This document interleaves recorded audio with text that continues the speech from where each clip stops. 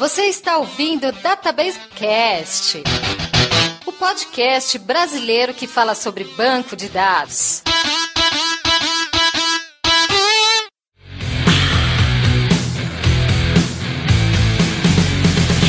Olá pessoal, meu nome é Mauro Picchigliani e Data Lake está mais para arquitetura do que para hidrologia. Oi gente, aqui é o Wagner Crivellini e pelo que eu vi hoje está fazendo onda no meu lago de dados. Oi gente, aqui é a Dani Monteiro fugindo do Data Swamp. Pessoal, aqui é o Vanden Kolk, vamos conversar também sobre Data Lake.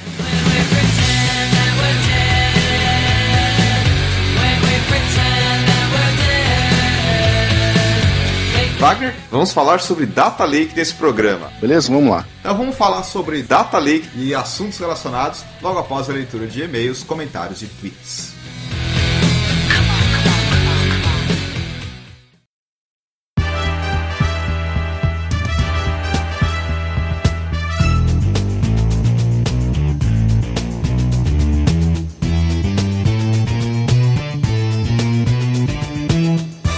Interatividade com os nossos ouvintes, Wagner, em relação ao episódio 89, que a gente conversou com o meu colega Renan sobre containers, Docker e Kubernetes. Um episódio bem DevOps mesmo, mas que envolve bastante coisa de DBA. Hoje em dia não dá mais para separar essas coisas, dizer que DBA não está envolvido com Docker, containers e Kubernetes, não tem mais essa. A gente pode saber um pouco para o que devia, mas a gente precisa aprender urgentemente. Eu mesmo, durante esse período aqui, vi um curso do edx.org, falando de Kubernetes. Vale a pena lá dar uma pesquisada, ele provavelmente é gratuito, ele deve expirar no final de junho, está lá disponível para quem quiser ver. Fica aí mais uma dica do Wagner, depois vai ter o link aqui no programa. Lembrando que a gente recentemente fez uma migração de plataforma, então o site Database Cast estava num hosting, agora está em outro, então tiveram algumas instabilidades aí durante esse período, inclusive algumas mudanças na parte lá de comentários, agora tem que colocar o CAPTCHA, enfim. A gente pede um pouco de paciência porque as coisas estão se normalizando na nossa hospedagem e os episódios continuam lá para qualquer um que quiser ouvir. Lembrando que quem quiser entrar em contato com a gente pode mandar um e-mail para databasecast@gmail.com, pode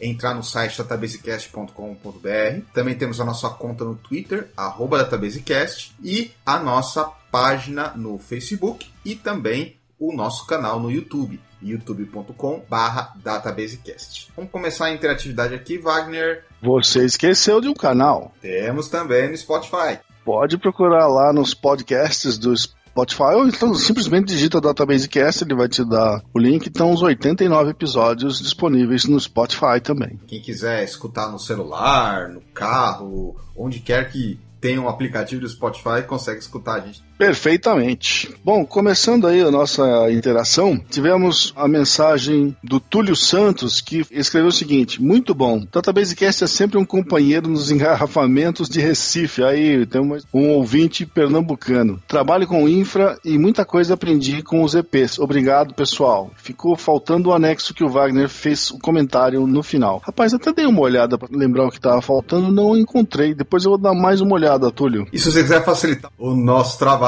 manda um e-mail pra gente, databasecast@gmail.com, falando qual que era o link que faltou a informação. Aí a gente corre atrás para passar. Exatamente, mais fácil ainda. Bom, também tivemos um post do Reinaldo já no nosso site, e ele postou uma piada aqui, que é uma paródia que está no YouTube, do Hitler usando Kubernetes. Então ele pega uma cena de um filme e estão dublando ele como se ele estivesse falando de Kubernetes. O material é muito bom, é engraçado, eu vi também. Acho que não tem legenda em português. Recomendo dar uma olhada aqui na sugestão do Reinaldo, é bem engraçado mesmo. Até para um detalhe importante, para o pessoal conhecer um pouco mais do ecossistema aí, do Kubernetes. Eu aprendi um monte de nome novo que eu realmente não conhecia, e quem não tem tanta experiência, sugiro prestar atenção nesse detalhe também. Depois tivemos o comentário do Douglas Souza, e ele disse o seguinte: Mauro e Wagner, fiquei sabendo esses dias que o Databasecast retornou e fiquei muito feliz. Maratonei e salvei alguns no Spotify e de tempos em tempos reviso os conteúdos. Graças ao podcast de vocês, me interessei pela área de banco de dados e hoje estou me aprofundando para em breve tentar uma vaga no cargo de DBA Júnior e desenvolver ainda mais. Ter visto grandes nomes no último SQL Saturday de São Paulo foi inspirador e só deu mais motivo para continuar e quem sabe um dia palestrar lá também. Pô, com certeza, cara, esse é um evento aberto, todo mundo devia ter interesse e devia se candidatar, é legal pra caramba. Fiquem em paz, continuem com esse grande trabalho e espero que não haja mais um hiato tão grande entre as publicações. Só se o Mauro for casar de novo, aí pode ser. Como eu não tenho mais esse tipo de problema, eu estou solteiro e pretendo não casar nunca mais na minha vida, também não vai ser por minha causa que vamos parar de publicar Database Cast. Pois é, Douglas, a gente tem vários fatores que influenciam a publicação do episódio, às vezes atrasa, contra a nossa vontade, mas pode ter certeza que a gente tem um carinho muito grande pelo programa, a gente faz no nosso tempo livre, mas a gente procura não atrasar tanto assim. Óbvio que existem vários fatores que não dá para controlar, mas a nossa vontade é publicar uma vez por mês, cada 2 vezes por mês, mais ou menos nessa periodicidade. É isso aí, e a verdade é que dá um trabalho danado só pra organizar tudo isso, depois editar tudo isso, depois publicar tudo isso. É pesado o negócio. É verdade, e a gente faz com bastante carinho. Continuando aqui, recebemos alguns e-mails, eu separei aqui o e-mail do André Luiz Borba Cruz. Bom dia, pessoal do Database Cast, tudo bom? Conheci o podcast de vocês tem pouco mais de um mês e achei muito legal e instrutivo. Gostei muito dos episódios 79, In Memory Databases, e 80, Planejando a Alta Disponibilidade. Foram muito enriquecedores para mim. Após anos trabalhando com o Oracle, voltei a trabalhar com SQL Server e redescobrir o que há de novo nele. Gostaria muito que vocês falassem sobre o uso do TDE, Transparent Data Encryption, em um banco de dados com Always On, vantagens, desvantagens, etc. Principalmente agora que está para vigorar em agosto deste ano a Lei Geral de Proteção de Dados, o que também acho um ótimo assunto para um novo episódio do Database Cast. E ele termina perguntando quando teremos um novo episódio. André, bom, vamos com calma. Parabéns aí por você voltar a trabalhar com SQL Server. Eu acho que é super importante saber navegar entre os vários bancos de dados atualmente, não ficar mais só num mundinho fechado. Segundo, que podemos falar sobre Transparent Data Encryption e outras tecnologias. O que acontece é que geralmente a gente não faz um programa falando só sobre uma tecnologia. A gente procura variar, ver o que tem de equivalente e dar um panorama mais geral e não tão aprofundado. E sobre a Lei Geral de Proteção de Dados. Sim, vamos falar mais pra frente sobre isso. É um assunto que, de certa forma, está muito envolvido com quem trabalha com banco de dados. E a gente falou um pouquinho sobre isso nesse episódio aqui de Data Lake, governança e assuntos relacionados. Em relação aos episódios, não temos ainda a previsão. Como eu disse, a ideia é publicar uma vez por mês, ou a cada 2 meses, mas podem ter fatores que atrasam. Exatamente. Bom, eu tenho aqui algumas interatividades no Twitter. Tivemos alguns Twitters interessantes, tem sempre um pessoal que responde pra gente, que dá um tweet, e o pessoal às vezes que reclama. Tem aqui um tweet do Andrew Sandrini Vaz, reclamando que a gente ficou de repostar um link no episódio anterior sobre o seu livro, que acabou ficando pra trás. Sinto muito, Andrew, a gente não teve tempo, porque a gente estava preocupado com a parte de migração da hospedagem, mas no post desse episódio você vai ter o link do livro do Wagner sobre DB2. Então, rapaz, essa é uma questão interessante para se discutir. Esse material é de propriedade da IBM. Eu fui coautor do material na época que eu trabalhei na IBM. E pelo que eu vi recentemente, o pessoal fez um rearranjo de todos os sites de informação da IBM, Developer Works, antigo IBM Big Data University. Hoje em dia sumiu tudo e foi difícil encontrar um link que tinha disponível meu livro para download. Eu tenho uma cópia minha aqui comigo em PDF, mas eu queria passar um link online, foi isso aí que a gente conseguiu e está disponível na página aqui do programa. Então é isso aí. Ele também comentou sobre problemas na plataforma Castbox do nosso podcast, algum problema do nosso podcast nessa plataforma Castbox ou nesse aplicativo. Vamos dar uma olhada mais pra frente, por enquanto não temos prazo ainda, porque, como eu disse, a gente tem outras prioridades aqui. Vamos lá então falar sobre Data Lakes com a nossa colega Daniela e o seu colega Vanden. Assunto que só cresceu desde a data da gravação e é um negócio muito interessante que vale a pena todo mundo começar a prestar mais atenção. Para quem está entrando no mundo de engenharia de dados, Data Lake é um must.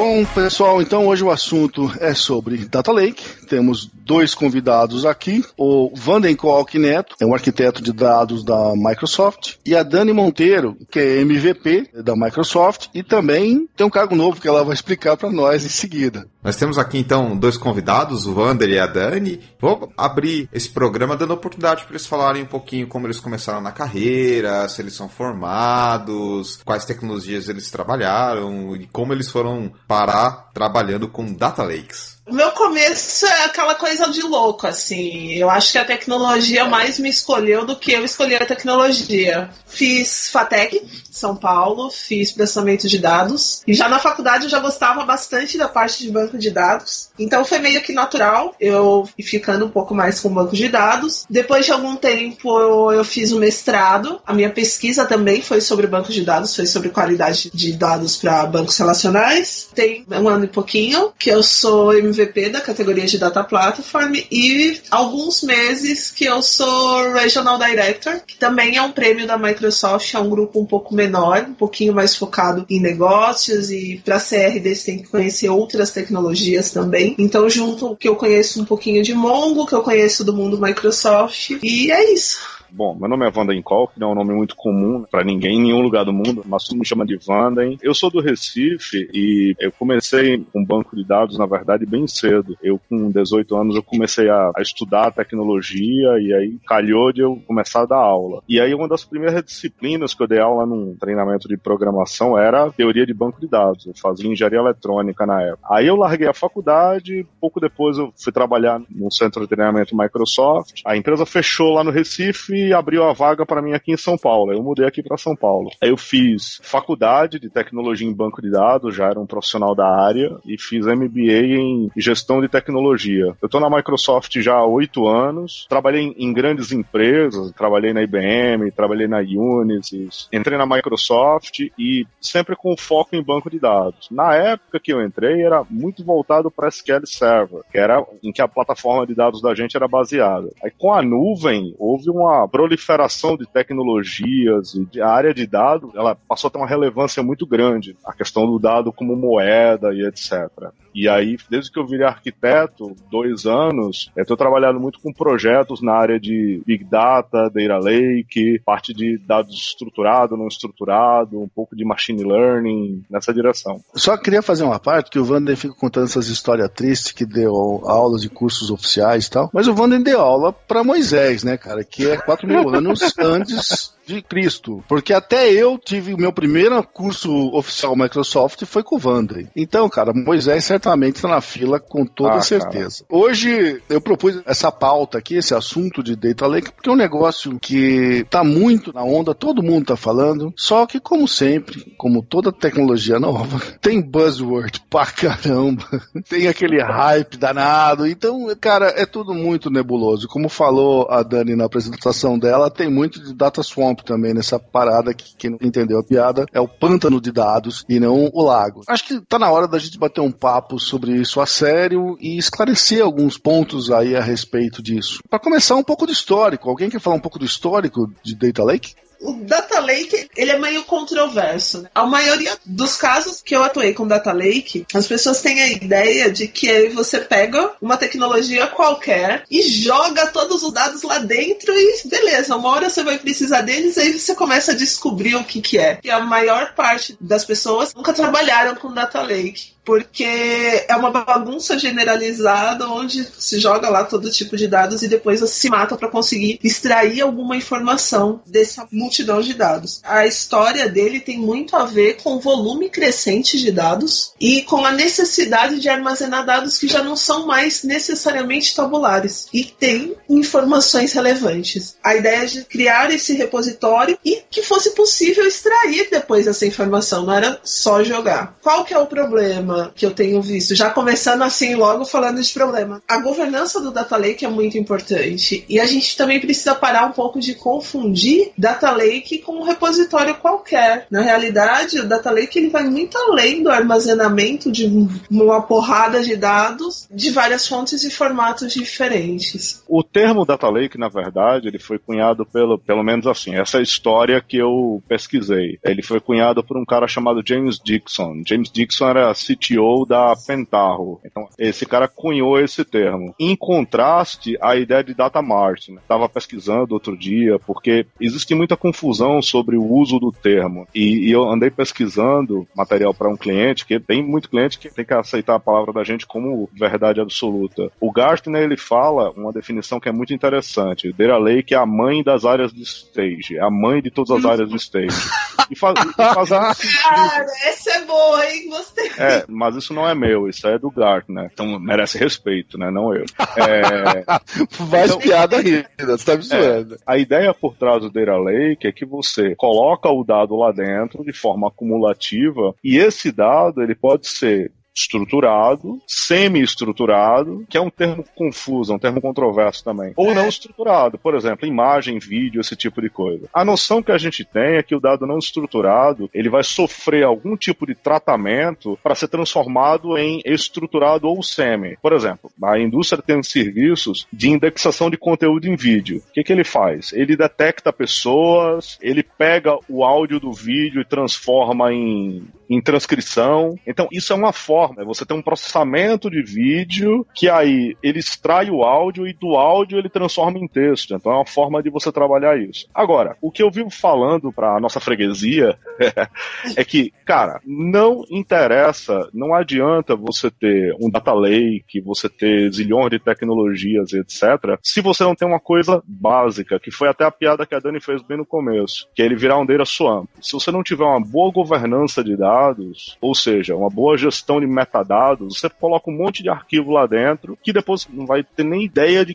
para que serve. E isso é uma coisa bastante importante. Você tem uma governança do que entra, do que fica, do que é retirado. Uma outra coisa interessante, até da definição desse cara, é que a ideia de Data Lake, ela diz respeito a você quebrar os silos de dados. Vou contar uma historinha rapidinha. Fui num cliente e ele estava querendo implantar uma prática de Data Science. E, porra, bonito, maravilhoso. Long story short é o seguinte, o Data Scientist ele tinha que peregrinar por toda a empresa até achar o dado que ele precisava. Não existia um local centralizado em que isso estava concentrado. E não existia uma governança de nada disso. A ideia de Data Lake está muito atrelada a isso, está atrelada a você guardar os dados da organização em algum lugar. E isso é uma coisa importante. Um outro detalhe que eu julgo fundamental é o seguinte, cara, em teoria, Data Lake tem que ser um só para a organização. Se você tiver mais de um Data Lake, você já rompeu o propósito dele. Essas coisas é que encabeça o que é a noção de Data Lake. É algo consolidado, eu trago dado de toda a organização, eu tenho que ter uma governança e eu tenho que ter um dado de forma o mais natural possível, o menos tratado possível. Inclusive, o dado errado. O dado errado, ele tem o valor dele. Por exemplo, você mapear que um sistema, ele é falho em fazer validação. Entra muito dado errado. Então, o dado, ele é uma métrica, aquela velha frase, data is the new bacon. Uma coisa que também é legal de pensar quando a gente está trabalhando com Data Lake, viemos do hábito de fazer ETLs, né? Então eu extraio, transformo e só depois eu carrego. Agora não, eu extraio, eu vou carregar o dado e se eu precisar eu vou transformar.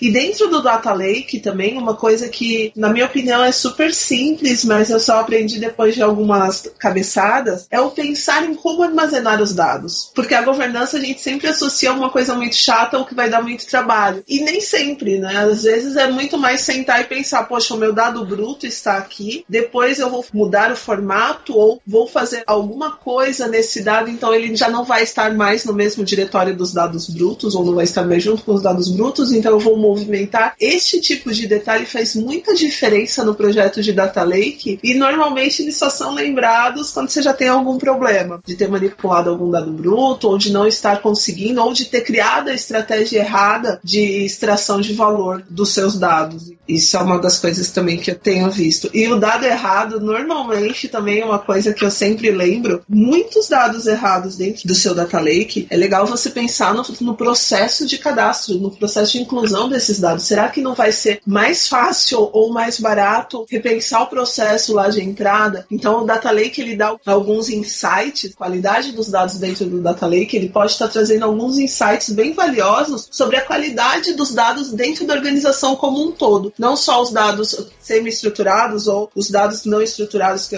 estou pegando tweets para fazer análise de sentimento, não, mas E o dado do seu cadastro, que existe desde 1600, mas que está dando problema quando você vai, por exemplo, usar para machine learning. Então, é uma das coisas que eu acho bem legal, insights que nem sempre são aproveitados sobre a qualidade dos dados dentro do Data Lake. Esse lance de qualidade de dados realmente é uma ferida que todo mundo tem, mas ninguém quer colocar o dedo. Você criar um bom Data Quality Scorecard, criar um bom mapeamento de qualidade de dados, eu acho que deveria ser fundamental em qualquer organização, ela ter um bom mapeamento, criar uma métrica de qualidade de dados, né? Mas eu vejo isso acontecer muito pouco, eu vejo isso acontecer muito sob demanda. É raríssimo de acontecer e normalmente faria com que as estratégias seguintes seriam muito mais baratas se a gente pensasse na qualidade logo no começo, quando o dado nasce. Teve até um autor, que eu não vou lembrar o nome, que ele fala que ter uma gestão de metadados faz com que o projeto custe até 33 vezes mais barato do que fazer uma correção num banco de dados. A gente economizaria muito se a gente começasse já pensando na qualidade. E acho que esse também é um dos grandes lances do Data Lake, porque assim, os dados já nascem errados, eles chegam no Data Lake e obrigatoriamente eles precisam ser tratados porque nem sempre esses dados têm a qualidade esperada no restante do processo. Eu acho que encarece bastante, dificulta bastante o processo de utilização dos dados. Eu acho até que governança é um assunto que cabe um programa inteiro pra gente conversar sobre ele. Possivelmente podemos até marcar um próximo para isso. Nem brinca, cara. Eu já conversei sobre governança algumas vezes com o Wanda no café. No café. A Dani, não sei se vai lembrar, mas faz 1 ou 2 anos ela publicou um artigo falando de governança do NoSQL. Eu fui comentar lá, dando os parabéns para ela sobre o assunto e também trocamos uma ideia rapidamente, porque, cara... Vou falar uma piada maldosa. Existe governança em NoSQL?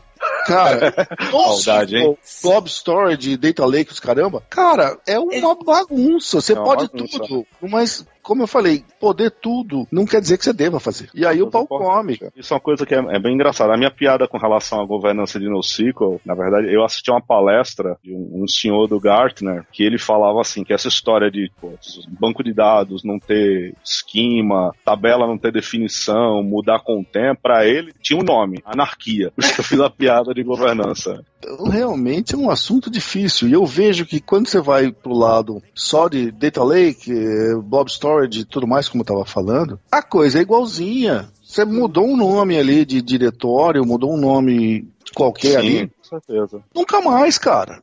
Nunca mais. Você precisa ter um controle desse tipo de coisa, porque acaba ramificando demais e o seu controle é essencial para manter esse negócio no lugar. A Dani estava dando um exemplo agora que praticamente você tinha um staging do staging. Você tinha uma área de staging que depois que fazia alguma coisa movia para outra área. Mas isso não é incomum não, viu, Wagner? Eu sei, mas eu acho que faz parte da ideia do negócio. Nos projetos que eu desenho de Data Lake, normalmente uma coisa que a gente coloca é o que a gente chama de área de land. Qual que é a lógica? É você ter uma outra conta de armazenamento, um outro repositório. Ele pode ser até separado do próprio Data Lake, em que o dado chega lá como veio ao mundo na estrutura que você colocou. Aí você vai ter algum tipo de processo que pega isso e coloca ele no Data Lake. Eu uso essa nomenclatura, cada um usa do seu jeito. Eu já vi raw, area, eu já vi land, já vi curated, já vi um monte de nomes. Mas basicamente você pega o dado dessa área de land e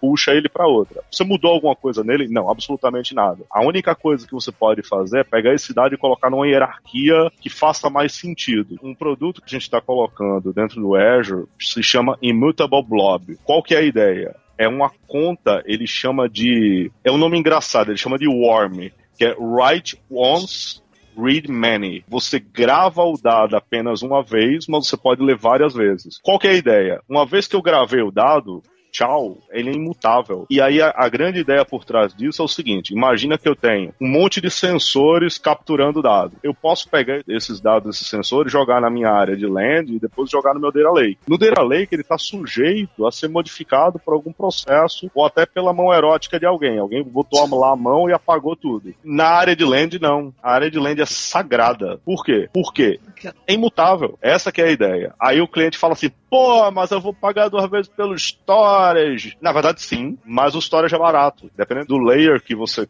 adquire de storage, seja S3, seja Microsoft, seja do tio do seu cunhado, que tem lá o seu provedor de nuvem, cara, dá igual. Deve ser um armazenamento barato. E essa é o propósito de um área de land. Nem sempre a gente consegue convencer o cliente disso, mas tudo bem. Tô mentindo, Dani? Não. É engraçado como a gente começa, mesmo com a história dos NoSQL, de falar assim, não, mas hardware é barato. Cara, tenta convencer. Sem contar que é sempre essa história, não, mas eu quero armazenar tudo, mas eu quero economizar, ok? Então as pessoas ainda esperam algumas mágicas, mesmo hoje em dia, né? Uma coisa que surgiu até para aliviar um pouco esse peso na nossa consciência é que tem muitos formatos de dado que está se usando para Data Lake, por exemplo, o Parquet, que ele já tem uma compressão. Ele já é um zipado, né? E aí você tem os decoders da vida para descomprimir isso, e o grande desafio é fazer isso de forma rápida, né? Porque o arquivo zip normal, ele é monotarefa, né? Ele é monothread. Agora tem um decoder que é o Snap, que é mais espertinho, que ele suporta multithread, ou seja, é bem mais inteligente. Mas ainda é um desafio. A grande sacada é que, tipo, o dado, você pega, por exemplo, tem um cliente nosso que está fazendo um data lake para guardar informação de log de segurança e de equipamento de rede. Tudo bem, só que é tudo arquivo texto, tudo informação texto, altamente repetitiva. Então, quando você aplica uma compressão da vida, reduz pra caramba. Né? Muito mais do que jogar qualquer coisa lá em algum repositório e falar que tem um data lake. Pensar em qual é o melhor formato para processar depois, ou mesmo para manter esse dado de forma que ele possa ser acessado depois. O Parquet é um dos melhores formatos, assim, no geral. Ele tem me dado muitas alegrias, porque no final das contas, a maior parte dos casos que eu tenho trabalhado, eu acabo voltando para o formato tabular, porque ajuda bastante neste processamento. Algumas das coisas que eu acho bem legal, assim, de pensar num data lake é pensar nas 10 mil camadas que você tem que ter. Como que você tira alguns vícios das organizações de ter um único repositório? Jesus. Essa parte é divertida, cara. Eu acho que eu devia usar a intuição que eu uso nessa etapa pra ganhar na Mega Sena, mas beleza, nunca consegui. Muito difícil. As equipes acham que são proprietárias, assim, dos dados, tem um certo apego. E aí, ter um data lake, eu acho que também é uma das coisas que dificulta na hora de conseguir qual é a informação correta. Você sabe que eu fui na Argentina fazer uma venda, estava escrevendo um documento sobre governança de dados. Uma das coisas que a gente fala em governança de dados é que você tem o perfil, a figura lá do Data Owner. De certo modo, em tradução livre, o dono do dado. O cidadão, mas se eu sou o dono do dado, eu posso escolher para quem eu vou disponibilizar ele ou não. Aí eu falei, cara pálida, Data Owner, você tem muito mais obrigações do que direitos, né? Exato. O dado, ele pertence à organização. Ele não pertence a você. Você é Data Owner, você tem o Data Owner, que é o dono do dado em termos de negócio. E você tem o Data Custodian. A TI é o custodian, é quem custodia o dado, mas tem alguém da TI que é responsável por aquele dado de certo modo. O Data Owner é o cara que leva a porrada quando dá problema. Ele é dono nesse sentido. Ele é dono da responsabilidade. É exatamente isso. Então, o Data Owner tem muito mais responsabilidade que direito. E aí o cara tinha na cabeça dele, não, mas já que eu sou dono do dado, eu posso escolher. Eu dou pra você, dou pra você, dou pra você, não dou pra você, porque eu não gosto de você. E não é bem esse o raciocínio, entendeu? Tá muito mais associado a quem é o dono do dado do ponto de vista de negócio.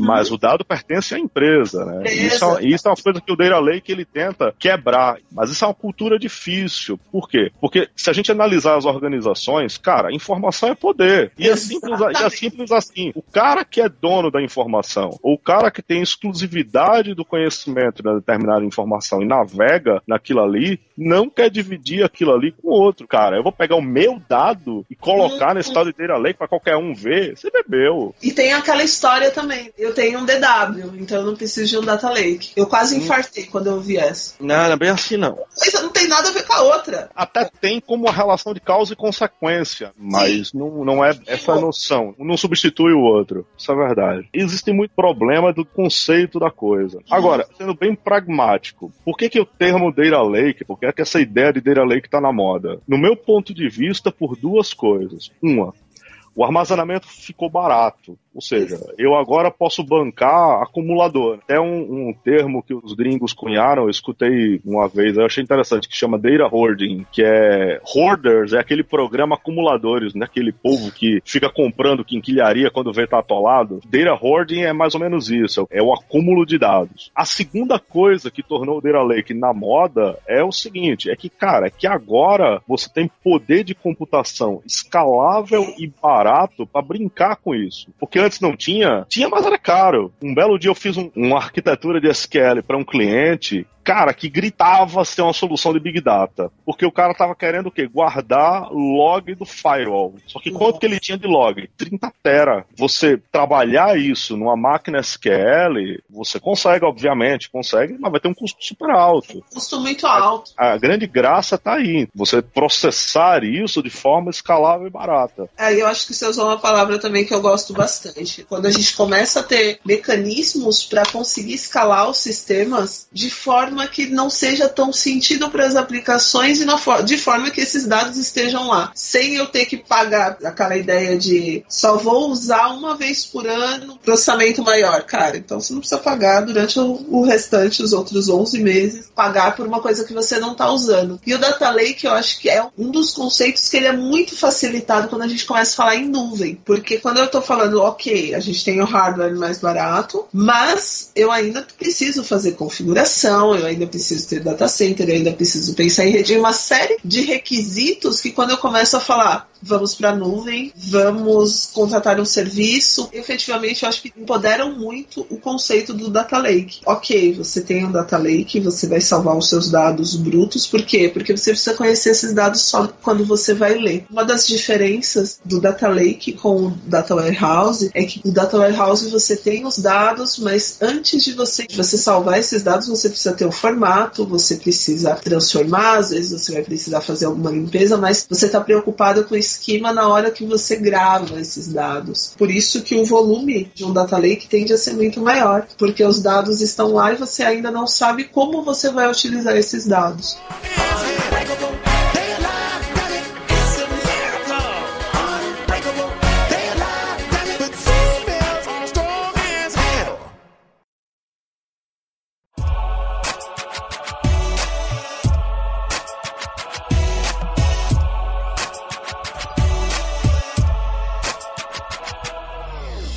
Começando então agora o nosso segundo bloco, vamos falar de aspectos mais técnicos, mais detalhe numa coisa. Falar o que é um Data Lake, como funciona e que preocupações que a gente tem que ter com o projeto. Agora vamos falar um pouquinho mais das questões técnicas envolvidas, que o nosso ouvinte vai querer entender alguns conceitos e algumas coisas que ele já deve ter ouvido, né? Isso aí todo mundo está ouvindo falar no seu dia a dia e todo mundo tem suas dúvidas. Eu vou tentar fazer algumas perguntas para vocês, tendo como base essa ideia. Questões técnicas que podem ser levantadas aí a respeito. A primeira delas que eu acho relevante tocar é o seguinte: que tipo de arquivo que eu vou falar? Tá bom, estruturado, semi-estruturado, desestruturado, lindo, mas na prática, o que o pessoal está carregando? Nós falamos já de texto plano, plain text, né? Sim. Que está subindo, parquet, logs do modo geral. O que mais que vocês acham relevante carregar lá? Bonito você carregar qualquer coisa, mas como é que você vai analisar isso?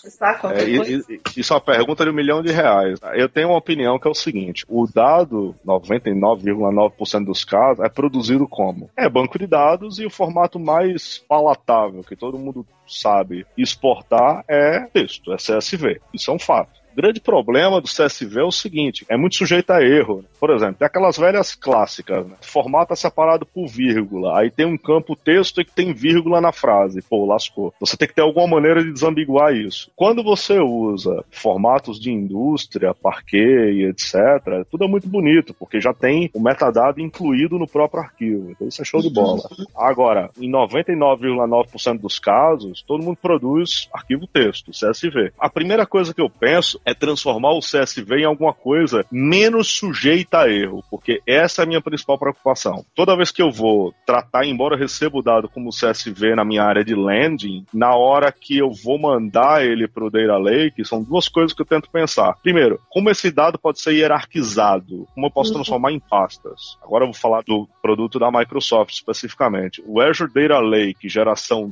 2, veja bem, 2, ele tem uma característica que é diferente dos outros novos armazenamentos de storage. Todo armazenamento em blob, seja da gente, seja Azure S3, seja qualquer outro, basicamente você tem um container e aí dentro você guarda os blobs. Cada blob é um arquivo, só que você pode ter pastas, arquivo organizado em pastas. Beleza. A hierarquia de pasta não faz a menor diferença naquilo ali, porque na prática ele pega a estrutura de pastas e guarda tudo junto com o nome do arquivo. Então, do jeito que você organizou em pastas, não faz diferença alguma. No Azure Data Lake geração 2, é um tipo de conta de armazenamento, se habilita isso, ele tem um negócio chamado Hierarchical Namespace. O que quer dizer isso? Simples. A hierarquia, ou seja, as pastas que você coloca, passam a influenciar no desempenho. Moral da história. O jeito que você planeja a organização dos seus arquivos que você recebeu e tratou como Parquet, Avro ou Orc, são os 3 formatos mais manjados da indústria, o jeito que você organiza em pastas terá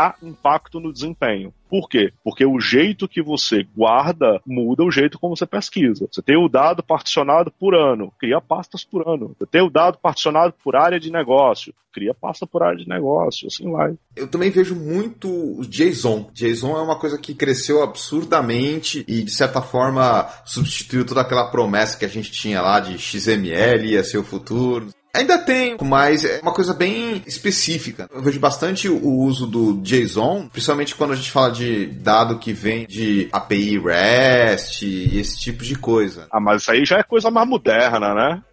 Sim, mas faz parte, tá lá no Data Lake. Também tem lá, o CSV. É um deles, talvez o mais popular, mas tem bastante coisa também de JSON e depende bastante da tecnologia. Por exemplo, se você está usando um Hadoop, provavelmente você vai usar aquele formato dele, H5 ou alguma coisa assim. Essa coisa de o formato do dado, ele tem vários e, teoricamente, no Data Lake ali vai estar todo mundo, de uma certa forma, mais organizada, porque quando você tem muitos formatos diferentes, para você manipular eles, você vai precisar de diferentes tecnologias, às vezes uma não se fala com a outra e tal. Então tem um pouco da Data Lake, ao meu ver, de dar uma centralizada e uma uniformizada em tudo aquilo, para que facilite um pouco a manipulação também, né? Um pouco ali da parte prática, de você também não ter que ficar dependendo de um monte de tecnologia. É legal você organizar de acordo com o que cada fabricante coloca, mas por outro lado também você tem um pouco de perda de interoperabilidade aí, e aí você tem que voltar às vezes para esse formato intermediário, sei lá, um CSV, um JSON, um XML, enfim, para mandar de um para outro. E realmente isso é uma coisa que até certo ponto dá uma certa dor de cabeça, principalmente quando você tem diferentes fontes de informação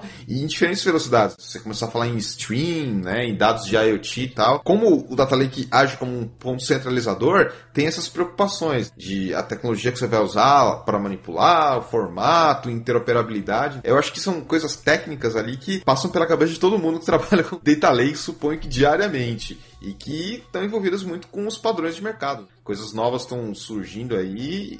Sim, sim. Esse é um ponto interessante da parte prática ali, para ficar claro, para as pessoas que querem começar a trabalhar com Data Lake, que não vai ser uma coisa assim uniformizada, né? Vai ter um monte de coisas e aí vai ter um trabalho para meio que o Data Lake dar uma centralizada nessas diferentes formas, digamos assim. E eu concordo com você em gênero, número e grau. Deixa eu explicar. Por quê? Você recebe formato de CSV, normalmente são dados mais antigos, o dado que é gerado, um log, alguma coisa assim. JSON, concordo plenamente. O JSON ele é uma promessa, e principalmente quando você tem chamadas a serviços web aí, REST, falar pelo Azure, tudo é baseado em REST. Tudo é algum tipo de API REST, que o cabeçalho é JSON e o retorno é JSON. Então isso é ponto passivo. E aí quando a gente está falando do dado bruto, do dado cru. O que a gente vê, no mundo ideal, o que você vai passar para o Data Lake, isso eu estou de pleno acordo, tem que ser um formato. Primeiro, padrão de indústria. Não adianta você pegar um formato proprietário bizarro, que você só vai ter um produto que vai ler isso. E isso eu estava conversando hoje, por coincidência, numa reunião com um outro time, que era o seguinte, cara, o dado que você coloca num Data Lake Store é apenas o local onde o dado reside, onde o dado descansa e eu posso consultar ele. No entanto, um outro componente que você tem que levar em consideração é a plataforma de computação. Por exemplo, Databricks, seja na Amazon, na Microsoft, não for, HD Insights, Cloudera, todos esses caras, eles podem consumir do Data Lake, porque a ideia é de Big Compute. Aí é que tá, se você usar um formato bizarro, que nenhum desses caras fala, que poucos deles falam, você fica restrito a alguém. Isso é bastante importante. O difícil é você escolher um formato que seja adequado para o teu cenário. Uma coisa que eu acho que nem sempre fica clara, a gente tem a ideia do Data Lake só como um repositório dos dados. O Data Lake não é só isso. Eu gosto bastante de dividir o Data Lake em algumas camadas, porque aí eu consigo ter visão daquilo que eu preciso a nível de tecnologia. Então, uma parte realmente é o storage, onde eu vou armazenar esses dados, seja no HDFS, seja no Cassandra, seja no MongoDB, ou seja dentro do SQL Server, dentro dos serviços de Data Lake, porque não adianta criar aplicações que não tenham a capacidade de processar um volume tão grande de dados e nem ficar usando esses formatos modinha, que eu já lembrei também aqui de uns casos do tipo, por que você está processando esse dado? A ideia é transformar esse dado antes de você saber o que você vai fazer efetivamente com ele. Uma das coisas que eu mais gosto de quando eu penso num Data Lake é essa liberdade de poder escolher vários componentes de acordo com a realidade daquela organização, de acordo com o desempenho, de acordo com o volume, de acordo também com a maturidade dos times para lidar com os dados. Coisas que eu guardo aí no coração, Databricks é o máximo. O Spark é uma tecnologia que eu acho fenomenal e ajuda muito a trabalhar com Data Lake. O Kafka também eu gosto bastante. E o HDFS, acho que são tecnologias que ajudam muito a ter uma arquitetura mais robusta quando eu falo de Data Lake, não só colocar os dados em um repositório, colocar vários tipos de dados em um repositório e acaba aí, não. Vai bem além, é muito mais uma arquitetura onde eu preciso pensar em todos esses aspectos de processamento, armazenamento e o streaming dos dados, do que só um repositório. Gente, vocês dois tocaram num assunto que agora quem vai fazer a pergunta é pra mim mesmo, tá? Se alguém gostar da minha pergunta, ótimo, mas eu que quero saber. Um papo que a gente sempre fala dos vários formatos que tem pra botar no Data Lake e tal, tem diversos. Aí a gente sempre passa por 3 nomes que não são logo de cara, mas sempre passa por eles. Apache Parquet, Apache Avro e Apache ORC. Temos 3 Apache aqui e cada um é completamente diferente do outro. Como que eu escolho qual é o melhor deles para eu usar para a minha aplicação? Quando que eu vou usar Avro? Quando que eu uso Parquet? Quando que eu uso ORC? Já pensaram nisso? Já pensei um pouco nisso. Cara, o mais popular hoje, na prática, é o Parquet, por ser colunar. Os caras já fizeram um zilhão de testes aí. Em larga escala. Pessoalmente, eu ainda estou para testar algum ambiente de petabyte size. Se Deus quiser, eu consigo algum caso desse para fazer uma brincadeira boa. Petabyte com Parquet, você tá de parabéns, amigo. Não. Cada arquivo vai ter um tamanho muito menor. A graça do Parquet tá no seguinte: você pode tratar uma pasta e tratar aqueles arquivos como um conjunto. Essa que é a grande graça, porque aí você vai pegar e dividir o elefante. E essa é a grande sacada de qualquer coisa de Big Data. Big Data é você pegar aquilo que você fazia num banco de dados único e repartir em um monte, porque você paraleliza. Essa que é a lógica. O Avro, a única coisa que eu vi específica que escreve em Avro obrigatoriamente é a parte de streaming. No caso, o Event Hub, Kafka, ele pode fazer a persistência do dado que chega por streaming. Imagina, por exemplo, você tem um projeto de IoT, o cara tem lá a internet dos trens, ele tem um monte de sensores, né, que canaliza aquela telemetria lá num hub. Eu quero ver aquele dado em tempo real. Só que aí é que tá, você vê o relatório em tempo real, mas depois que você viu, não tem rollback, não tem máquina do tempo para você voltar. Aí, essas plataformas de mensageria, de processamento complexo de eventos, eles podem fazer a persistência disso num Data Lake, numa Blob, S3 ou qualquer bicho desse. O formato que eles usam, pelo menos no caso do Event Hub, é o Avro. Por qual razão? Cara, aí me pegou, não sei. Não sei por qual razão específica. E o Orc é um formato que algumas indústrias utilizam. Também é um formato da Apache. Os caras têm zilhões de células de desenvolvimento. Agora, o que eu vejo, tem muita notoriedade, é o Parquet. Muita gente usando o Parquet. Por N razões. Desempenho, por sem memory, colunar, vitaminado e etc. O formato colunar, rapazes me corrijam, com grande volume de dados, o formato colunar, na maior parte das situações, ele vai ter um desempenho melhor. Eu acho que isso é uma das forças do Parquet. Em resumo, pegar um logão bem grande, que tem um nível de repetição muito grande de informações ali dentro, e tacar num Parquet, pode ser que tenha um bom resultado de compactação, correto? Sim. Quando você utiliza algum tipo de variação do Parquet que tenha compressão. Tem esse detalhe importante. Só pelo fato de ser colunar, eu Eu acho que ele vai ter um nível de compressão mais apropriado do que, por exemplo, um arquivo orientado à linha. Se você tem um arquivo que tem 300 colunas e você precisa ler só 2, você vai ocupar a memória só com essas 2 colunas. Você não precisa ler tudo. Essa que eu acho que é a principal vantagem. Isso vale para SQL, para qualquer coisa que tenha colunar no meio. Eu acho que essa é a grande sacada. Aliás, vocês falando de formatos, tem até um formato novo da Apache que eu vi recentemente. Jesus. Então, tipo, um formato que chama Iceberg. Com esse nome eu já tenho medo, tá? Esse eu não conhecia. Eu nunca vi ninguém usar, justamente pesquisando sobre os formatos de dados, e eu achei esse cara. Ele fala que também é um formato para dados no formato tabular, para grandes conjuntos de dados. Não usei, tá? Até o formato ARC eu também usei uma vez, acho. Que essa é uma discussão que vai render bastante, porque se a Apache, já vamos dizer aí, entre aspas grandes, que é a dona dos principais formatos, estão chegando outros, né? Discussão em cima do iceberg seja muito relacionada que os caras estão procurando camadas para você ter dado que você não usa, né? Em nuvem, já se pensa nisso, por exemplo, de você ter camadas de armazenamento, hot code, para esse tipo de coisa. Fiz um projeto, na prática era Modern Data Warehouse, né, que é um termo pomposo, mas tinha um Data Lake por trás que já era um projeto anterior que a gente tinha feito. E uma das coisas que o cliente preconizou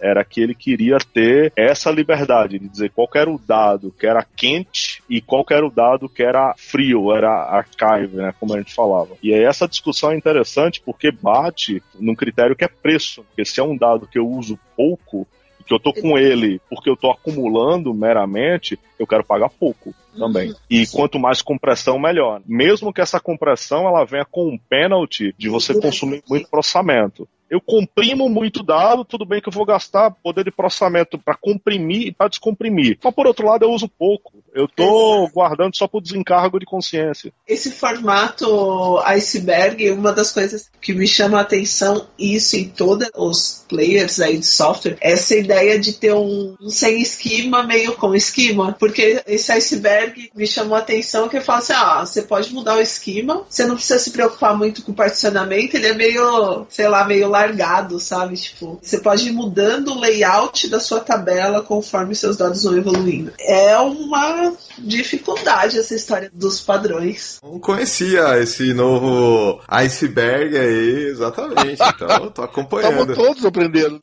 Eu também não conhecia, não, cara. A gente falou bastante sobre o armazenamento, parte de dados, mas tem também a questão do processamento. Pelo que eu tô vendo, quando a gente fala em data lakes, praticamente a maioria das pessoas fala em Hadoop, a Dani também falou em Spark, e eu acho que é por aí mesmo. Não é uma coisa mais tão, digamos assim, tradicional, já é aquela coisa mais para Big Data mesmo, em batch, usando MapReduce, etc. Não sei se tem alguma grande outra tecnologia que tá vindo aí para trabalhar no processamento junto com os data lakes. A Microsoft está apostando no Databricks, que também é open source, mas tem uma integração boa aí com os produtos da Microsoft. Eu, de cabeça, sempre falo de Databricks e Spark. Sim, o que vocês recomendam, o que vocês já viram usar, o que vocês acham legal e não acham legal? Cara, Databricks e Spark é o seguinte, os caras que são donos da Databricks fizeram Spark.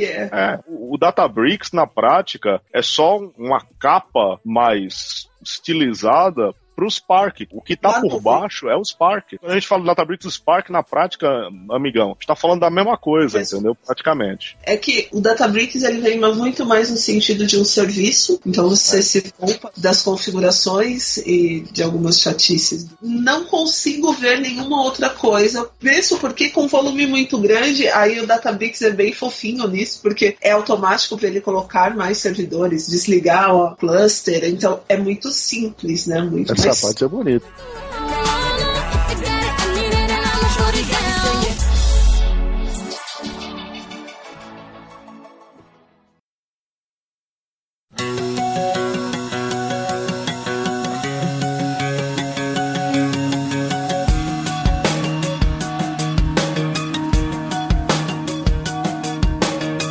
Muito bom, gente. Agora vamos falar de casos de sucesso, casos de fracasso, histórias engraçadas ou tétricas. O que vocês têm para contar pra gente? Eu tenho algumas histórias, algumas coisas que eu já ouvi que são bem bacanas. Vou criar um data lake porque eu já tenho 40 GB. Eu falei, ok. Outra coisa, vou criar um data lake porque é novo. Nessas horas, assim, eu queria ter... As respostas passam na minha cabeça, mas eu faço cara de paisagem porque eu não posso falar nada pro cliente, né? Posso ter que esperar, filtrar e falar, então... Vamos repensar. Falou, eu ouvi dizer que meu cliente tem. Essa também foi boa. Agora, casos de sucesso, eu geralmente chego em alguns clientes esperando a visão do inferno. E outro dia eu cheguei em um que, ele conhecia muito bem os dados, ele já sabia mais ou menos os relatórios que ele ia precisar no final. E aí eu falei, assim eu não sei lidar, gente. Eu tô esperando caos, não alguém que já sabe o que quer, já tem tudo documentado. Esse foi um projeto bem bonitinho, porque não foi só criar um data lake, não foi só auxiliá-los na migração dos dados, né? Nós pensamos no fluxo inteiro, desde a ingestão, desde a inclusão dos dados no data lake, até o modo como nós extraímos os dados, como nós documentamos, e isso também foi bem legal, porque eles tinham uma ferramenta lá que gerava umas páginas bonitinhas. Isso já tem uns 1 ano e pouquinho. Outro dia me deu curiosidade, eu falei, vamos mandar um e-mail, e cara, tudo continua vivo, a engrenagem rodando assim, super... Só, hein, cara? É filho bonito, sabe? Aquele que você quer exibir, mas foi bem legal. Esse é um dos meus casos mais felizes, assim. Porque depois do mestrado, principalmente, eu ficava meio, e aí? Eu quero ver qualidade, eu quero regras. E eu cheguei lá, tinha tudo bonitinho. E agora? Mas esse foi bem legal. Obrigado, Dani. Vanden? Eu fiz uma consultoria, eu fiz alguns workshops de arquitetura numa empresa no Chile. Eles tinham um problema que eles estavam criando vários data warehouses, vários data marts completamente ilhados. E aí começou até aquele problema dos silos, das lojinhas. Então eu comecei a conversar com eles a ideia de ter um data lake para eles tentarem romper essa ideia de silos. No final, o que acontece? Eles não compraram muito essa minha ideia, porque qual foi o principal problema? Houve o metal. De quem ia sair a plata para pagar isso? Era da área A, da área B ou da área C, se era um negócio corporativo? Um detrator gigante disso. E no final das contas é ninguém quer contribuir para a resolução de um problema que é de todos. Que me levou a pensar, entendeu? Como você abordar isso? A falta de propósito da coisa, às vezes ela começa a criar essa desavença em cima de... Cara, quem vai pagar a conta? Como que eu vou vender isso pro presidente da empresa? E assim vai. Aliás, longo prazo. Não dá para esperar que seja uma solução que traga um retorno em curtíssimo prazo. Já vi em curto prazo até, mas na maior parte dos casos, toda a arquitetura do Data Lake ela só vai trazer retorno depois de algum tempo. Bom, infelizmente eu não tenho nenhum case de Data Lake, Wagner, como os nossos convidados, mas é uma das tecnologias que eu tô ouvindo bastante falar, né? As pessoas comentam bastante que isso é super importante, por as razões que a gente já comentou aqui, governança, diminuir os silos, de certa forma tá preparado para poder fazer um processamento de Big Data mesmo. O Data Lake, ele tá muito ligado com o negócio, a Dani falou também essa coisa de retorno de investimento, é importante também não pensar só na parte técnica, mas também em como isso vai impactar o negócio, no sentido de que tipo de valor vai trazer, a parte do retorno de investimento, e gerar expectativa. Assim como outras tecnologias, quando a gente fala em Data Lake, tem gente que já pensa que é a solução mágica e já monta uma historinha na cabeça e pensa que vai resolver um monte de problema. E na prática a gente sabe que não é assim. Tem vantagens, mas também tem muito trabalho por trás quando você vai montar um projeto de Data Lake. Eu aprendi que quando você tem que fazer projetos das coisas é porque o negócio é sério e não é tão simples quanto instalar e sair usando, sabe? Tá certo. Bom, da minha parte, eu não tenho nenhuma participação em projeto de Data Lake diretamente, mas eu tenho uma história legal. Eu estava fazendo um projeto pequeno num cliente aqui e eu estava fazendo a minha participação relacionada com infra. Eu tinha que bater um papo ali com o cliente, mostrar para ele como que ele ia fazer para implementar um always on, e que vantagem que isso tinha, que ambiente que ele tinha aqui, como que tinha que configurar o ambiente dele, pá. Aí, numa das semanas que nós estávamos ali no projeto, acompanha a gente aqui, a gente vai numa reunião. Legal, mas sobre o que é? Não, a gente tá na reunião sobre o Data Lake da empresa. Beleza, obrigado pelo convite, né? Fui lá, participei, pessoal bateu papo, mostrou como é que era, como é que não era, tal, né? Falei, legal, né? Aí depois teremos outras reuniões e blá, blá. Beleza, que bom. Aí semana seguinte, novamente, vai ter outra reunião lá do Data Lake, vamos lá de novo? Beleza, vamos embora. Falei, legal a primeira reunião, vamos conversar, né? Chego na sala, um povo completamente diferente.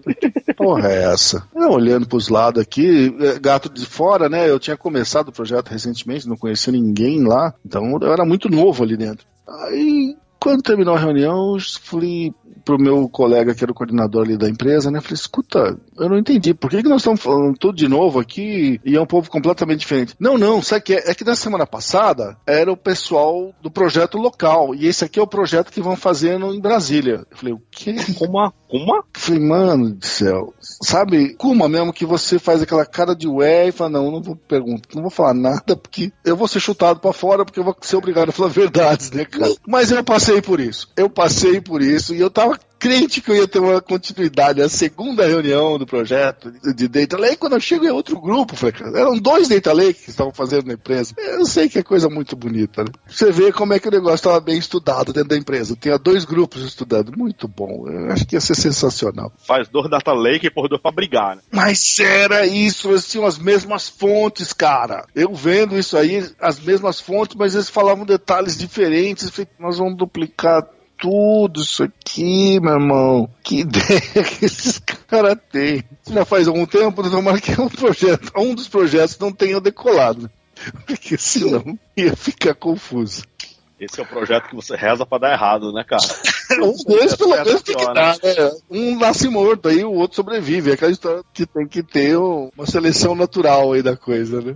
Agora então chegamos na parte final. Primeiro, agradecer a participação do Vanday. Pedir pra você falar suas palavras finais aqui também e alguma recomendação pra quem tá querendo começar a mexer com Data Lake. Para quem é do mundo de banco de dados, para quem não é também, acho que talvez o caminho seja um pouco mais longo, essa área de Big Data, Data Lake, etc., é uma área bem interessante. Existe uma necessidade natural das organizações por um motivo simples. Cara, o dado, ele já nasce digital. Antigamente, você tinha lá a figura do digitador, o dado ele nascia em papel e alguém lá ia digitava no sistema. Hoje em dia não. Hoje em dia você não deposita um cheque, você bate a foto no cheque, o aplicativo compensa para você. O dado ele nasce digital. Essa perspectiva, ela traz o seguinte, esse conceito de você ter um repositório, traz o dado, etc., ele vai ganhar atração nesse meio tempo. O que eu acho que pega é todo mundo que trabalha com tecnologia ter a cabeça aberta para abraçar novos padrões, novos formatos de arquivo, novas maneiras de você abordar o problema. Olha, você tem situações em que eu tenho um esquema de tabela definido. Eu tenho outras situações que não, eu tenho uma coisa mais variável. O que você tem que ter a cabeça bem informada é o seguinte, cara, o que é bom? O que funciona? O que é conto da carochinha? Eu vejo muitas coisas aí entrarem em moda e sair de moda, cara, super rápido. Para quem está começando, para quem já trabalha com isso, a coisa mais importante que eu digo é se informe. A informação está disponível aí em podcasts, na internet, documentação, tenta se informar sobre o que se anda fazendo, sobre quais são as melhores práticas, sobre quais são as experiências de sucesso e de insucesso que as pessoas têm aí. Fazer diferente exige que você olhe para os lados, ver o que está se fazendo, estude, isso eu acho que é fundamental. Eu adoro fazer isso. Dani, obrigado por ter participado aqui com a gente e suas considerações finais em relação a esse episódio. A gente falou sobre Data Lake, que é um assunto bem bacana, e também se puder dar alguma recomendação para quem quer começar na área. Aí eu tô agora insuportável, né? Porque eu participei do Database Cast. Gente, super obrigada, adorei. Data Lake não é só armazenamento, então lembre-se das camadas do Data Lake. Não tem como fugir da governança, e se for muito difícil para você conseguir justificar o porquê da governança, o porquê da demora no projeto, Lei Geral de Proteção de Dados chegando ano que vem, então um repositório de dados precisa ser muito bem pensado, o processamento desses dados também precisa ser muito bem pensado, então não temos como escapar da governança. Dicas para quem quer começar. Eu nunca fui muito fã de mexer com infra, então eu sempre direciono quer entender como funciona um Data Lake, se você é estudante, faz uma conta de estudante no Azure, cria sua arquitetura, manipula os dados, entende o conceito, entende as camadas, e para isso tem documentação a rodo, tem blogs, tem o podcast. A teoria, ela vai te ajudar a tomar as melhores decisões, então vale muito a pena também conhecer a plataforma do Google, veja a documentação, veja os exemplos, crie o seu próprio processo de manipulação de dados, crie o seu próprio Data Lake, e depois, quando você tiver que efetivamente trabalhar num projeto, vai te assustar muito menos se você já conhece as particularidades da plataforma que você escolheu e se você sabe o que é, quais são os conceitos envolvidos através de um Data Lake. Você vai ter bem menos chances de errar. E estudar não temos como fugir, gente. Todo dia tem uma coisa nova, sempre é legal acompanhar as boas práticas. Para isso eu gosto muito do Twitter, porque eu acho que sempre tem notícias curtinhas, dá para você filtrar bem, mas sempre tá lá, saiu alguma atualização, saiu algum produto novo ou um white paper que pode te ajudar. Use as redes sociais a seu favor para você aprender mais e conseguir filtrar mais coisas que agreguem na sua vida profissional. Data Lake, eu acho que lembre-se sempre da governança, lembre-se que o lucro não é de um dia para o outro, e aí é correr para o abraço. Data Lake, como o Mauro começou dizendo, eu vou roubar a frase dele, Data Lake é uma arquitetura, não é só o armazenamento. Então, guardem isso. Wagner, suas considerações finais? A primeira coisa que eu gostaria de falar para quem ouviu o nosso programa é que é importante ter em mente que Data Lake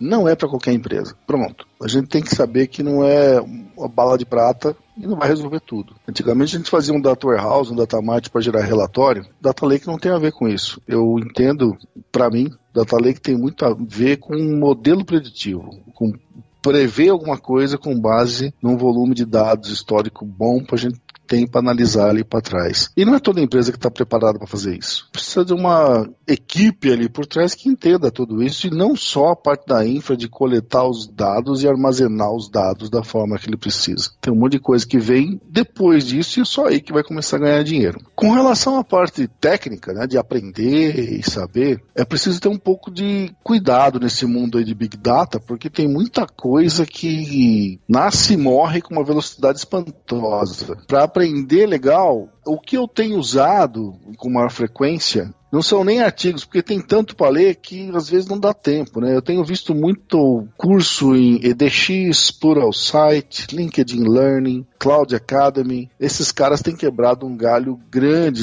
Muita coisa para essa parte de Data Lake, Big Data aqui. Pra gente que não é do ramo, que queremos entrar nisso, acho que vale muito a pena dar uma olhada. E no mais, é correr atrás, gente.